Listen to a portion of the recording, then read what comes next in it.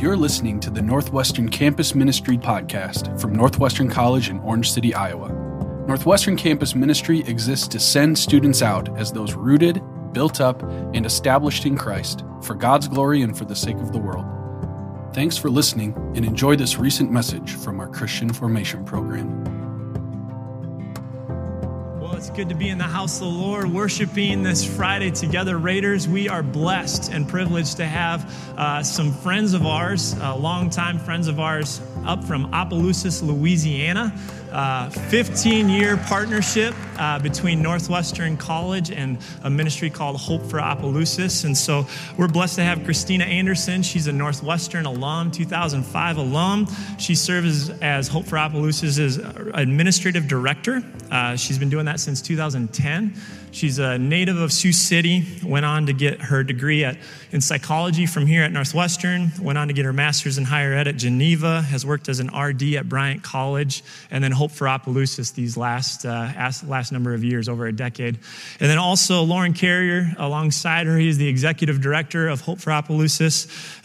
This ministry is a community development ministry down there in that community. He's a graduate of the University of Louisiana, has served in a number of local churches, and also was chair at one time at the St. Landry Parish Chamber of Commerce. He's won a number of awards, including a 2016 Blue Cross Blue Shield Foundation Angel Award in there for his work with Opelousas Youth. He was awarded the Our Lady Lourdes Franciscan Medal of Honor in 2015, and in 2019 he received 2 awards, both the Father of the Year Honoree Award by the Greater Lafayette area and the Louisiana Youth Seminar Life's Achievement Award. So we're blessed to have both Christina and Loren with us today, bringing a word from the Lord. Can you give them with me a warm Raider welcome?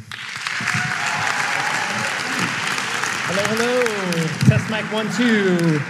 Golly, so good to be with you guys here today. So 15 years of God weaving the story of some crazy Cajuns and beautiful people from Iowa. So I'm so excited to stand here before you.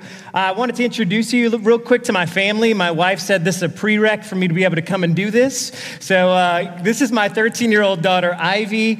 Ivy is the artist of the family. While we've been growing Hope for Opelousas over the last 15 years, I've been growing a giant family. So I have 5 kids. Ivy is my oldest. She's our artist. That's an art installation that she was a part of. This is Autumn. She's my gymnast and softball player and knows no strangers at all.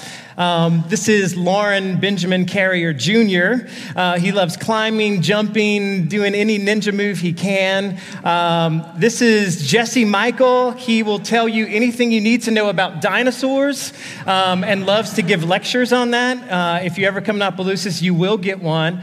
And lastly, this beautiful baby boy was born on March 1st, a day after the team arrived in Opelousas this past year. We had a home birth, and then I got to stay home all week with my baby and my wife, and these guys just killed it, doing some amazing work. So I'm so excited to share with you this morning, and I don't have a lot of time, so we are going to jump. Oh, how could I forget the most important one? This is my wife, Tori, and she keeps me sane. I would be completely lost without her. She's currently a nursing student. She's going back to college, and she's pursuing becoming a midwife, a licensed midwife. So that's us. That's our tribe. Let me jump right into Scripture today. We're going to be looking at Luke chapter 10, verse 25 through 37, the parable of the Good Samaritan. So here we go. And behold, a lawyer stood up to put him to the test, saying, "Teacher, what shall I do to inherit eternal life?" And he said to him, "What is written in the law? How do you read it?" And he answered, "You shall love the Lord with all your heart and with all your soul and with all your strength and with all your mind, and your neighbor as yourself." And he said to him, "You've answered correctly. Do this and you will live." But he, desiring to justify himself, said to Jesus, "And who is my neighbor?" And Jesus replied, "A man was going down from Jerusalem to Jericho and fell among robbers, who stripped him and beat him and departed, leaving him half dead. Now by chance a priest was going down that road, and when he saw him, he passed by on the other side. So likewise a Levite, whenever he came to the place, saw him, passed by on the other side. But a Samaritan, as he journeyed, came to where he was, And when he saw him, he had compassion. He went to him and bound up his wounds, pouring on oil and wine. Then he set him on his own animal and brought him to an inn and took care of him. And the next day he took out 2 denarii and gave them to the innkeeper, saying, "Take care of him, and whatever more you spend, I will repay you when I come back." Which of these do you think proved to be a neighbor to the man who fell among robbers? He said, "The one who showed mercy." And Jesus said to him, "You go and do likewise." Let's pray. Oh, Lord, you're so good that you seek after us to heal our hearts. Lord, to show us your great love for us and what it means to be children of God. Lord, would you speak clearly today? Would you make your way plain to us? Would you help us to not complicate things, but bring it to simplicity as we look into your word and hear from your Spirit? It's in Jesus' name that we pray. So all of the Bible can be summed up into 2 handy commandments: love God and neighbor.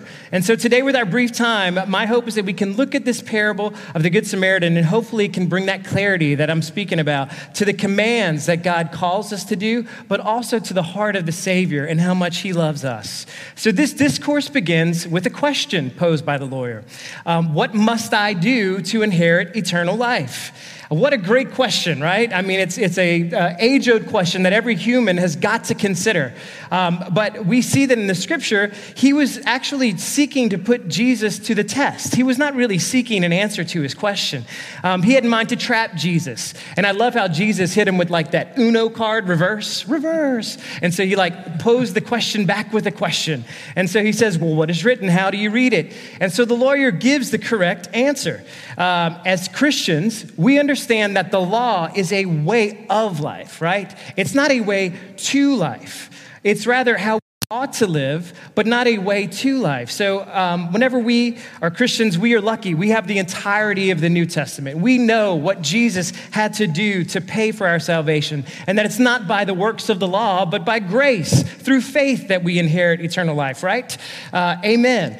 But we see that this is where the lawyer was going whenever Scripture says that he was seeking to justify himself and understand who his neighbor was. So this guy had an idea.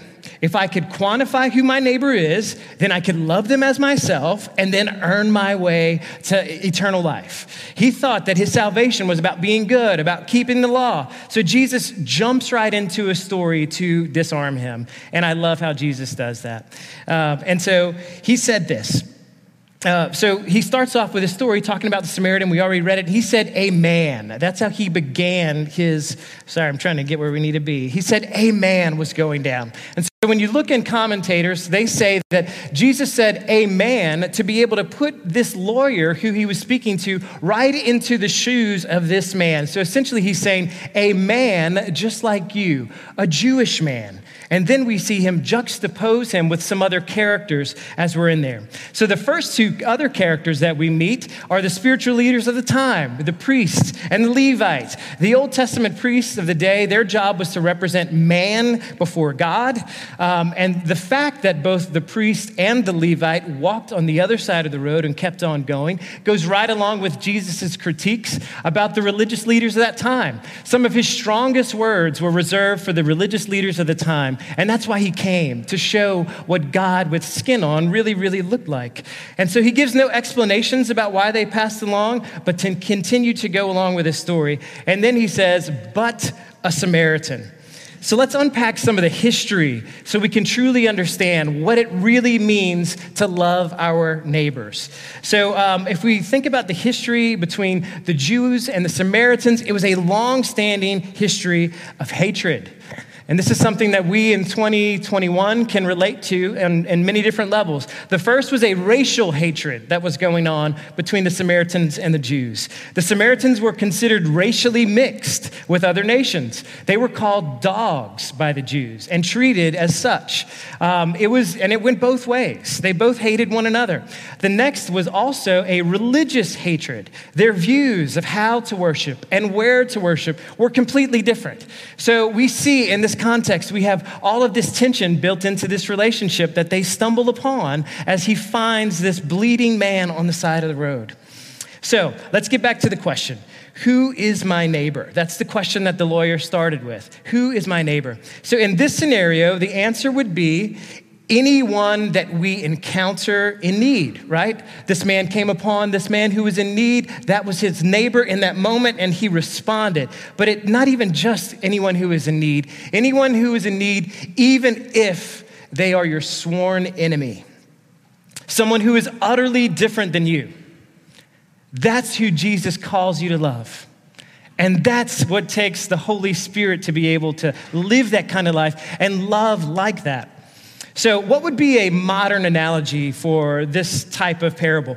Because we're in a semi-conservative room, I must do like Jesus did, and he put the conservative person on the ground bleeding and dying and left for dead. So maybe it would be something like a black guy walking by with a BLM shirt and stopping to save the white guy with the Trump hat on who's bleeding and dying on the ground. So if I were in a liberal context, I might switch that analogy around and flip them around. So my question to you is, does that level of love bother you? Is it hard to think about loving a sworn enemy to the point that we see the Samaritan going? So Jesus is basically telling to us that the way that we respond to the stranger, the way that we respond even to our enemies will be a fruit to reveal if we even know him. There's a section of scripture in Matthew 25 that is very scary, where Jesus says, hey, I was hungry and you didn't feed me. I was in need and you didn't support me, you didn't love me. And whenever you do this to the least of these, you didn't do it to me. Whenever you don't do it, you didn't do it to me. He's basically saying that by your fruit, you will know them. A quote from Timothy Keller says it like this: Jesus taught that a lack of concern for the poor is not a minor lapse, but reveals that something is seriously wrong with one's heart, wrong with one's spiritual compass of heart. In other words, a heart not bent towards grace and mercy has not experienced true compassion. When we ignore the poor, we show that we have not yet understood our own poverty. So here are some frequently given excuses to this parable that it utterly destroys. The first thing that we do when we try to think about our neighbor is we limit the who. So it's natural for us to want to give and to love and to build relationships with those who are like us. We can identify with them. You can remember where they were. But Jesus says, watch out. This parable tells us, watch out. Let me tell you about your neighbor. This parable tells us that we must cross both racial and theological boundaries and differences that we have with those around us. You aren't just called to love those that you like to hang out with, those who you can relate with, those who listen to the same music and do the same things. The Lord is calling us out of those places and to love those who are drastically different than us and those that we don't even like to be around sometimes because we don't understand them. So the translation for me, living in Opelousas, the kind of words that I speak to my community is that for Christians, if you're living in a community that is 80% African-American, white Christians, problems affecting the black community aren't just black people problems. They are our problems because they affect our neighbors and our brothers and sisters. That's some of the translation that I do for my community. So anyone who is your neighbor, do not limit the who. Anyone who is in need. The next thing that we try to do is limit the when. We like to help in certain times. We like to help people who maybe a house burns down or there was a car accident or something, some kind of cancer. Sometimes we think that they didn't bring upon themselves. We limit the when. But this parable and the gospel won't let you do that. In this parable, the Samaritan would think that the Jewish man deserved what he had coming upon him, but yet he reaches down. Some of this sounds like, oh, they did that to themselves, or she shouldn't have gotten pregnant, or he was using drugs. That's why he's in this situation. But the Lord calls us. Let me ask you this question. What if God limited the when he would love you? What if Christ loved you like that? I'm only going to come down and help when I find someone who deserves it. Christ would have never came, right? He would have never come down. But yet Christ loved you and pitied me and you enough to come and to pull us out of the misery that we oftentimes bring upon ourselves. So you cannot limit the who, you cannot limit the when, and you cannot limit the how much. So what did the Samaritan give? Well, first, he risked his life because he stopped. This guy had just been beat up by robbers, but he stops and risks his life to help this man who is in need in that moment. And he probably also risked his standing in the community. I bet his buddies were like, dude, why'd you help that Jewish guy? You know, like you should have just left him there to die. You know, that's what they deserve. But then he went even further. He doesn't just bind up his wounds, but he makes sure that he is alive and that he is provided for until he was fully restored. Giving when it doesn't hurt you is not the type of giving that the gospel is calling us to do. Giving and loving until it does cause you pain is. So my question for you is, did Jesus limit his love for you? So we cannot limit the love that we have for others. We must be open-handed in the way that we live, even with our enemies. So let's recap. How do I love my neighbor? We help even people you would hate the sight of, help people who brought this upon themselves, help to the extent that their burden falls upon you, and that's what loving your neighbor is like. That's the way Jesus loves you. So, are you living like this? You know, what a tall order. And the question is, you know, it's a struggle to live like this. It's a tension to live like this. So how are we going to get the power that we need to live this type of life? And I'll tell you really quick, there's two ways that we get it. One works and the other doesn't. The first one is morality. So one way we could approach this is that, well, the Bible commands it. We just need to muscle our way through this and go and do it.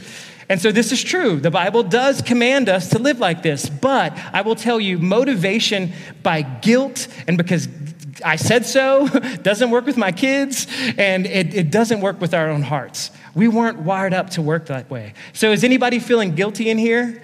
Let me just tell you, stop. Because it won't help you. Jesus wasn't trying to make the lawyer feel guilty. The key to the power is where Jesus places the lawyer in the story. And so Jesus puts the Israelite on the road and the Samaritan on the horse. And what he's saying to the lawyer is, what if you were bleeding to death and your only hope was an act of free grace from an enemy who doesn't owe you anything but a boot in the face, or to keep walking? What would you want in that moment? And of course, we would all say we would want grace. We would want our enemy to stop and to help us and to lift us up. And so I will tell you this, only if you are loved like this will you have the power then to go and do likewise. Only then would you be a radical neighbor. We don't need another rule that tells us a no racism rule or a no selfishness rule. We need a dynamic heart change. And so Jesus was telling this parable to show us, in this, it's just a parable, but when you look at Jesus' life and all of Scripture, you realize that Jesus was the great Samaritan. We can put ourselves in the middle of this story. Remember your place in the story. We are the ones in this life who are on this life left for dead, who are bleeding and dying, but yet Jesus leaves heaven and comes down to earth to love us and to call us no longer enemies, but sons and daughters of the Most High, to graft us into his family, bless us with all the riches that he has for us. And so the gospel says, see what's been done for you? Now go and do likewise.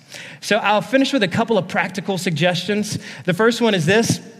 We need to re-neighbor ourselves. So I want to challenge you to rethink being a neighbor.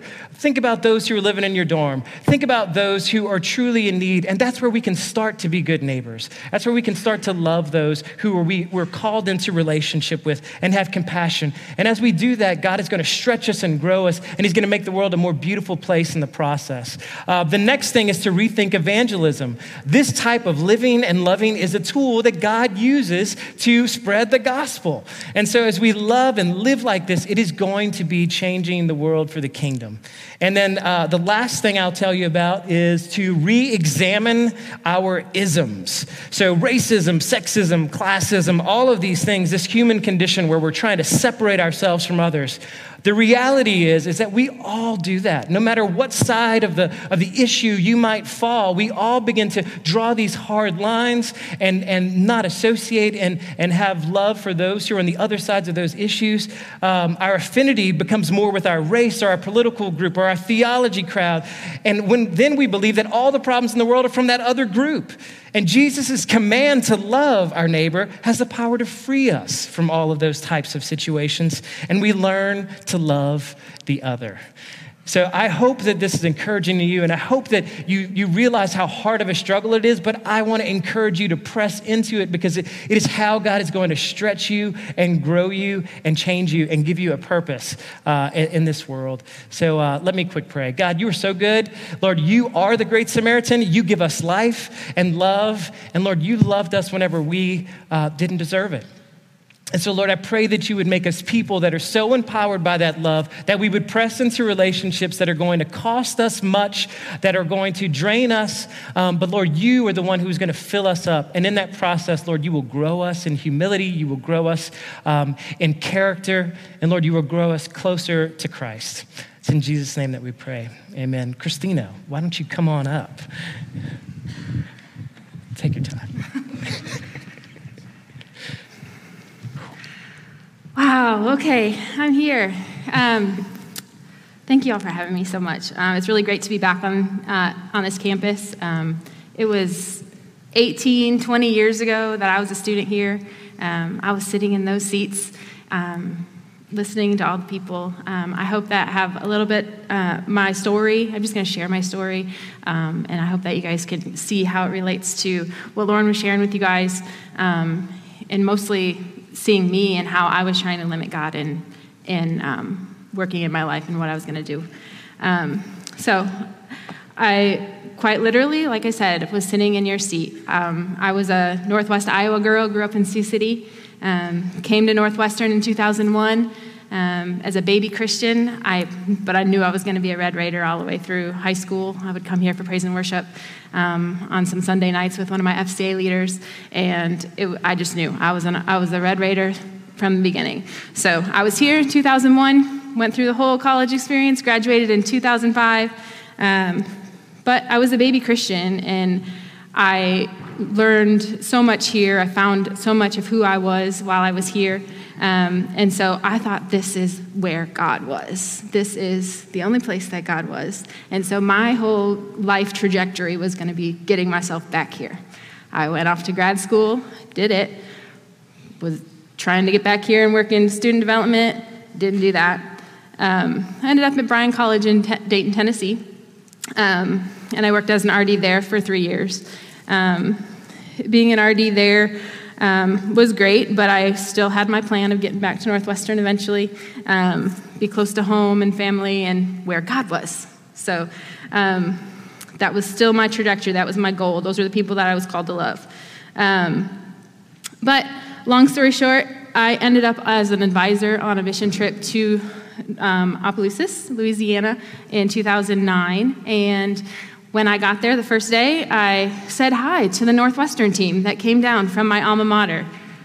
Like, it was the craziest experience. That was the first place that I saw, like, God really imprinting Opelousas on my heart, because this place, I was still coming back to Northwestern. They brought Northwestern to Opelousas. Like, I met the team from Northwestern first day, and a couple of people that I graduated with were on that trip. It was amazing. I did not want to go to Opelousas, I'm sorry.